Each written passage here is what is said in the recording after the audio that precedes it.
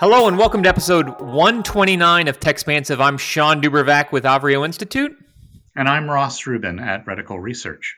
This week in the weird world of Twitter, Elon Musk announces that he has secured financing in his acquisition bid, securing $46.5 billion, including $25.5 billion in debt financing from Morgan Stanley and other firms as he continues to explore a tender offer for the company.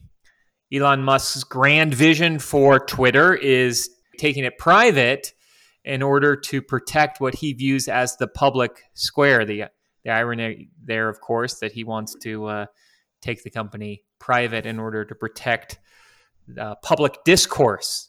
I think what we're seeing from Elon here is consistent with his company investment strategy or his entrepreneur strategy. In the early days of Tesla, for example, he was, at least publicly, he would make statements that it was less important that Tesla succeed versus the idea that he create enough disruption in the market so that electric cars, the pursuit of electric cars was proven to be viable. And of course, along the way, of course, it took several years and it's an ongoing story, but Tesla has become successful. And there's a strong argument when you look at Twitter versus some of its competitors, Facebook and Google, that Twitter has not certainly reached the market cap, the value of those companies in the marketplace. The question becomes: isn't it more conducive to having transparency, to have this as a public company versus a company where Musk can pretty much ride roughshod and make whatever policies he wants? Some of those I probably wouldn't complain too much about, like many Twitter users would welcome, such as the creation of an edit button, or perhaps expanding even beyond the 256 character limit. But the other question becomes, if he's going to open source all these protocols, and we could have a long discussion around his assertion of whether Twitter is actually the default public town square just because it's his preferred megaphone into the universe. But even if he were to significantly loosen the rules around moderation and banning, is Twitter really in a position to affect those changes? Because we've seen what happens before when unmoderated communities run up against the policies of the real gatekeepers, which are the Apple App Store, Google Play, and even a fair number of web infrastructure providers. We saw what happened with Parler in the wake of the January 6th attacks at the Capitol. And so the question becomes: how is Musk's vision for Twitter different than what Parler has in mind? Other than conceivably Trump would probably come back, and that's probably something that camp would welcome, given that Trump hasn't been too active on his own social network. I think you raise a lot of really interesting points, Ross. First, Musk seems to be committed to this idea of removing content moderation, and in some ways that improves public discourse. I think one could easily argue that that wouldn't help public discourse. We'd probably have a lot more yelling at each other in the public domain. You have to wonder if some of these other gatekeepers are hoping that this bid is not successful, because it will put more pressure on companies like Apple to decide at some point, do they have to ban the entire platform because it violates their views and standards. So we could be leading to a confrontation here in the years ahead if Twitter were to to spin in a certain direction. You have to wonder if Musk were to take this private, if we don't see others try to create and replicate what Twitter is today. Certainly, the edit button is long overdue. We have it in other social media platforms. It is not a hard thing to do. It's not rocket science. No, For sure. Facebook, Meta has figured that out and has implemented that for a long time ago. And you just show the change log, and Exactly. so Twitter could do that. There's long been rumored that they will do it as part of their blue paid subscription service, and probably lots of people would pay to have access, if nothing more, to that. I was a big user of Nuzzle and liked that platform. That was acquired by Twitter and promptly shut down with the presumption that it would end up as part of the Twitter Blue service. It has yet to really come to fruition there, but and I completely agree with your assessment of Elon Musk's global strategy of world domination has nothing to do with finance. It has nothing to do with building a successful company. It has nothing to do with becoming rich. He wants to be a disruptor, and he wants to do that in lots of ways. So you have certain tech billionaires who are committed to giving away all of their money, the Bill Gates and Melinda Gates of the world, who are seeking to give their fortune away and make the world a better place. Yeah, Elon wants to spend his billions in being disruptive, and some of that is exploring space, and some of that is creating public discourse and other things like that. So I think this will not be the last we hear from Musk. I'm not convinced he actually wants to run Twitter or even wants to own Twitter, but he does want to be disruptive and wants to put it in play, and he certainly has been successful with that.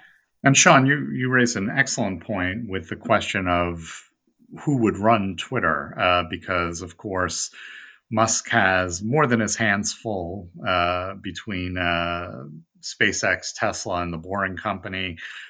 In fact, even when he had been offered a board seat, there was a question of whether he even had the time commitment for that. And I think there was another board that he recently stepped down from. So I think it's almost certain that he would not be CEO of Twitter, which raises the question, who would be? So we'll have to just continue to see how this unfolds, and it would certainly be good to get more details on what exactly his plans would be, other than this broader notion of fewer restrictions, because that is not necessarily a positive thing. No, and I think his desire to make the algorithms transparent is also seems to be much more difficult than many people presume. Experts have clearly come out and said this is not an easy switch to flip. It's a little more complex than that, and it ultimately relies on a tremendous amount of data. And so if you really wanted to understand how the algorithm is surfacing content, you have to understand the underlying data beneath it, and that's where you get into problematic territory. The other thing is that even if you were to turn Twitter into, say, a B corporation, right, where there's this part of the bylaws that say Twitter is here not just to maximize profit, but also to serve the public good, that doesn't necessarily mean, contrary to Musk's assumption, that let's say he can even affect this broader level of discourse without it turning into bedlam, the online bedlam. That still really doesn't do much to ease the issues of misinformation and manipulation, which has really been far more prevalent on other social networks, YouTube and Facebook. That was one of the great learnings from the 2016 election, was that a lot of the disinformation campaigns that took place didn't, and even 2020 was that the battle for voter sentiment does not happen on Twitter, at least not in terms of where national elections are in play. It takes place to a large extent on Facebook, and I think to some extent on YouTube as well. But if he has any concerns about kind of the political slant of any of this, it's not going to make much of a difference, with the exception that Trump personally was of course very active on Twitter, and presumably his account would be reinstated were Musk to assume control. Well, and a group of 18 House Republicans did ask Twitter's board to preserve all records related to Musk's bid. Mm. So, should the Republicans regain control of the House, there might be an investigation into why this bid wasn't successful, and did Twitter go out of its way to block it. So there is Of this. course, it's going out of its way to block it. Yeah, but was it politically That's my mystery. Oh, I was it see. I see politically your point. motivated? I see your point. Is the view from Washington. I So see. All right. certainly more to come in in this week in Elon Musk. So join us next week to get the update. Musk's expansive. Yeah. Yeah.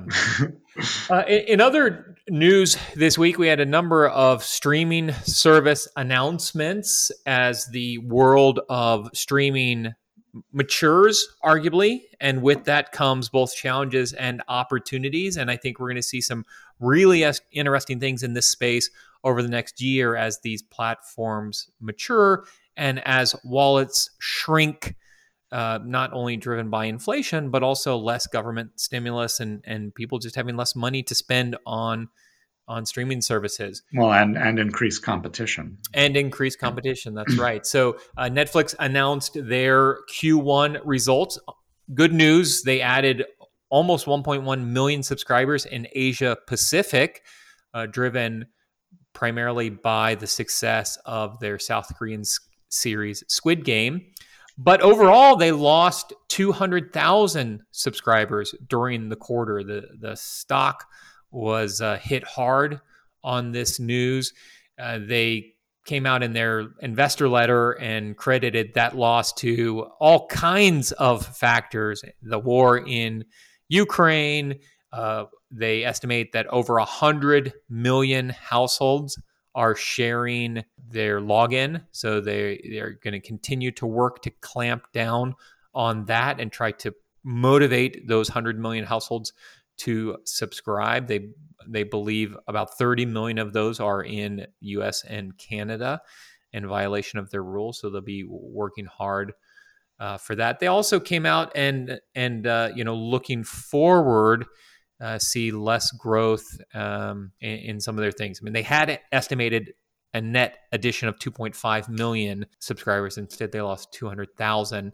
And they broadly talked about how their strategy is going to change moving forward. Yeah, I believe they made changes to their guidance that they weren't really confident forecasting for the next quarter at this point. But this is something, it seems to me to be a natural result of factors that we've been talking about on the podcast for a long time, particularly the rapid ascent of Disney Plus, and we're also seeing a lot of giveaways for Peacock and the premium version of Peacock and Paramount Plus on a year's subscription. And I wouldn't say that would necessarily lead to people canceling their Netflix account, but certainly the novelty. We're well into a new phase of streaming where the novelty of the choice and quality original programming that Netflix provided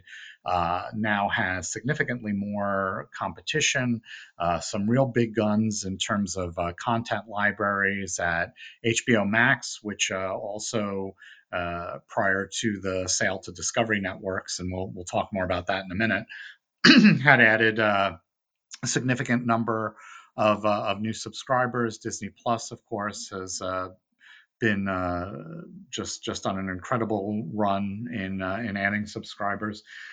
So consumers have to make some choices at some point, and so we're seeing one of the courses that Netflix is taking, in addition to clamping down and trying to get tighter about controlling the revenue, is on the cost side, looking to reduce expenses, not pursue so much of a scattershot approach when it comes to content development, but rather to invest in fewer but high quality programs. You mentioned Squid Game.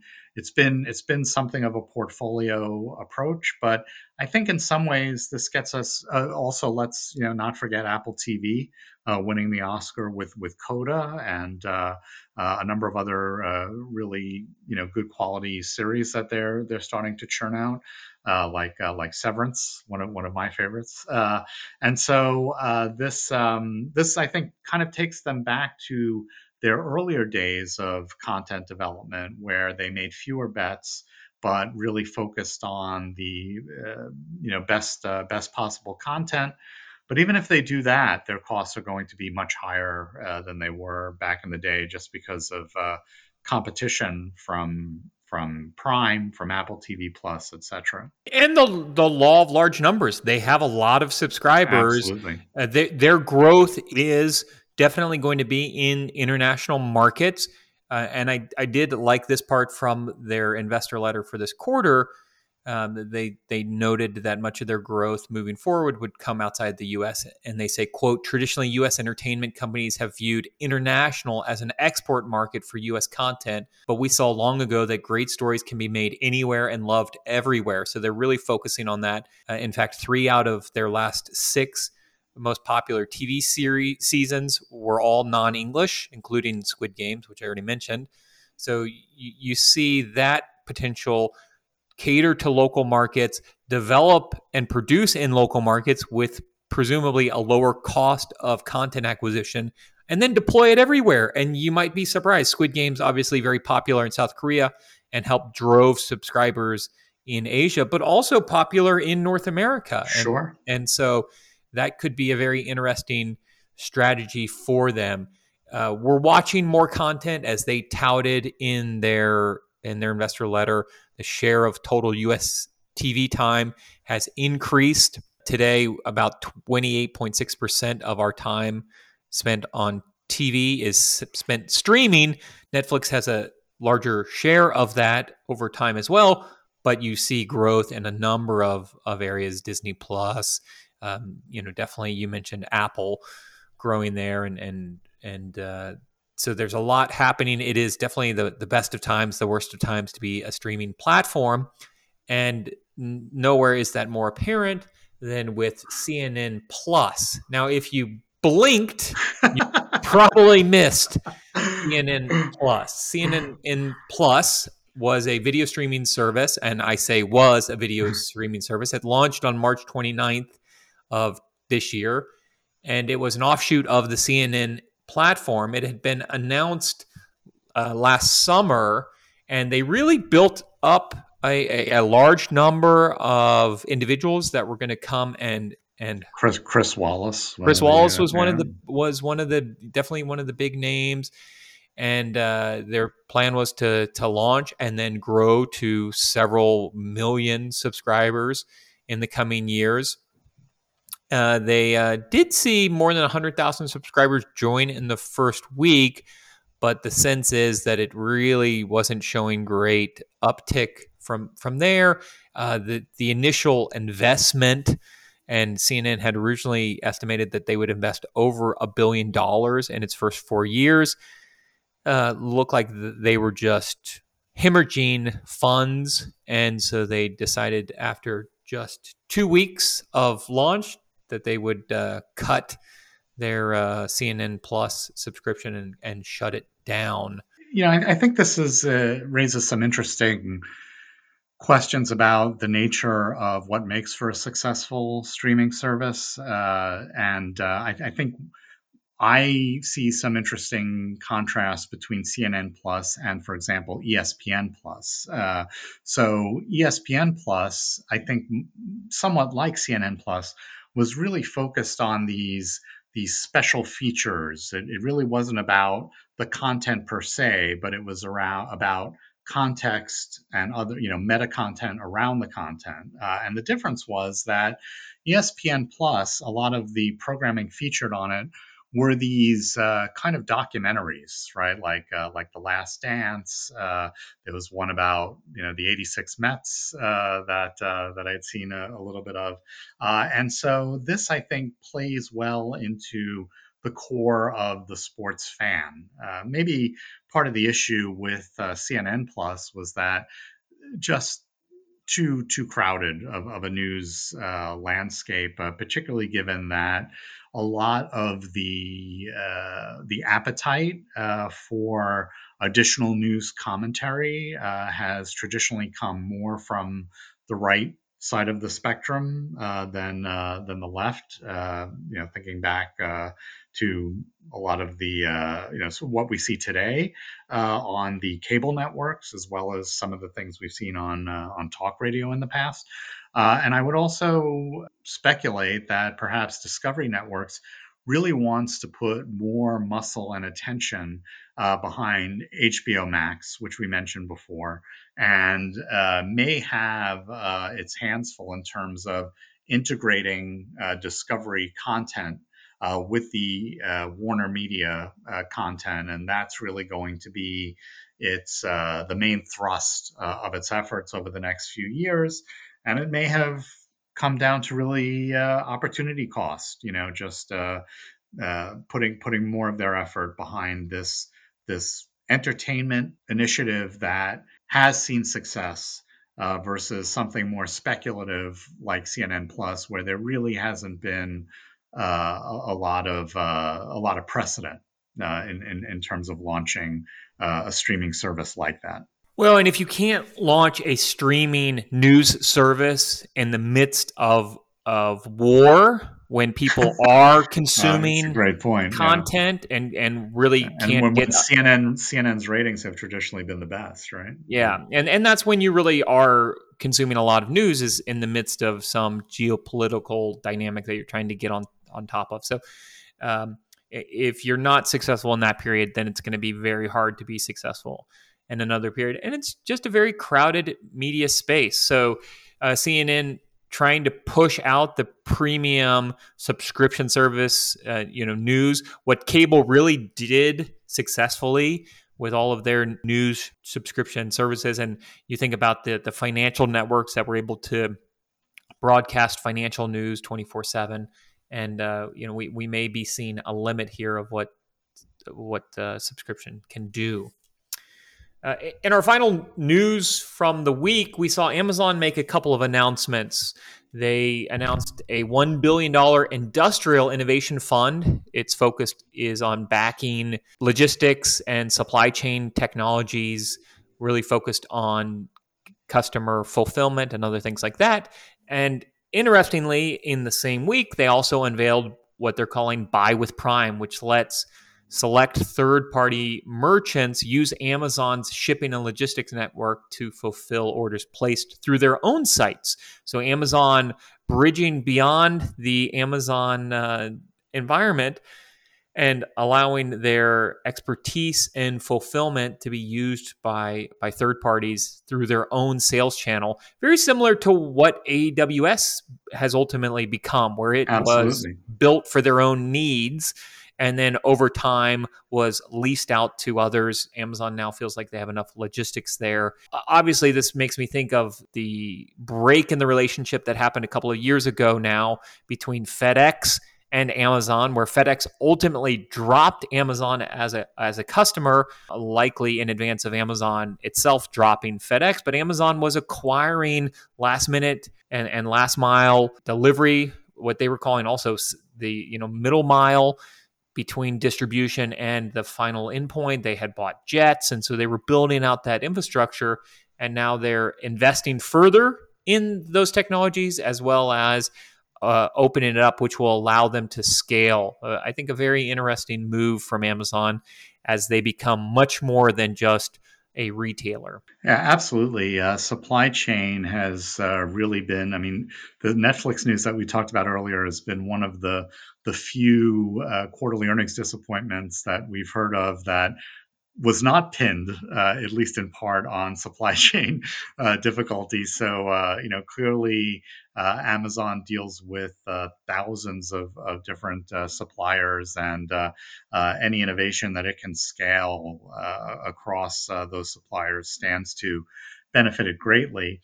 I also think, Sean, the point you make about AWS is a really strong one.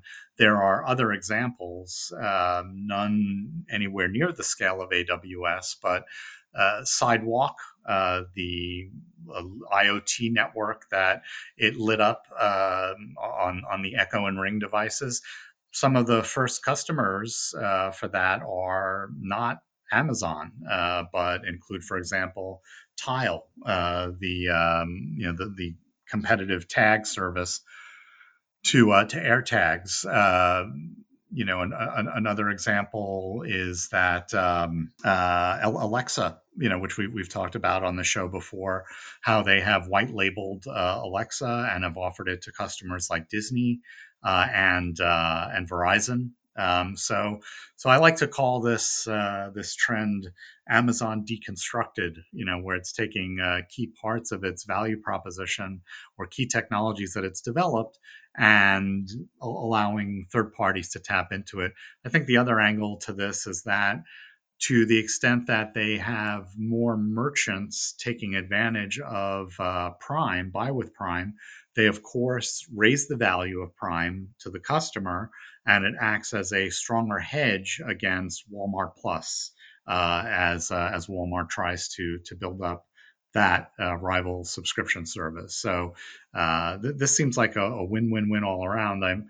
The only question I really have is around the timing. Why now after shipping has been around for so many, the Prime shipping, the original benefit has been around for so many years.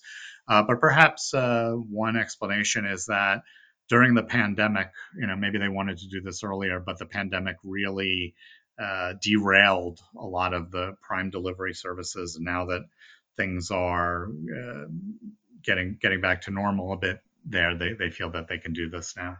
I think you're exactly right, Ross. I think what's happened there is demand spiked during the pandemic, and they really had to allocate all of their available logistics services to their own platform. Now demand for goods is slowing as demand for services improves. And so that gives them a little bit of slack in their system that they can look to source to others. So I imagine this will be selectively rolled out. Yes, they're starting with people on the companies on the Fulfilled by Amazon program. Yeah. And I think your insights around Walmart Plus are exactly right, that they are trying to cut that off. So we will see how that plays out. But Amazon clearly moving further into logistics and moving beyond just the Amazon umbrella. We'll end this week's episode of Techspansive there. Again, I'm Sean Dubervac. You can find me on Twitter, the public square at Sean Dubervac. And until Elon decides otherwise, you can find me on Twitter at Ross Rubin. Thanks for listening.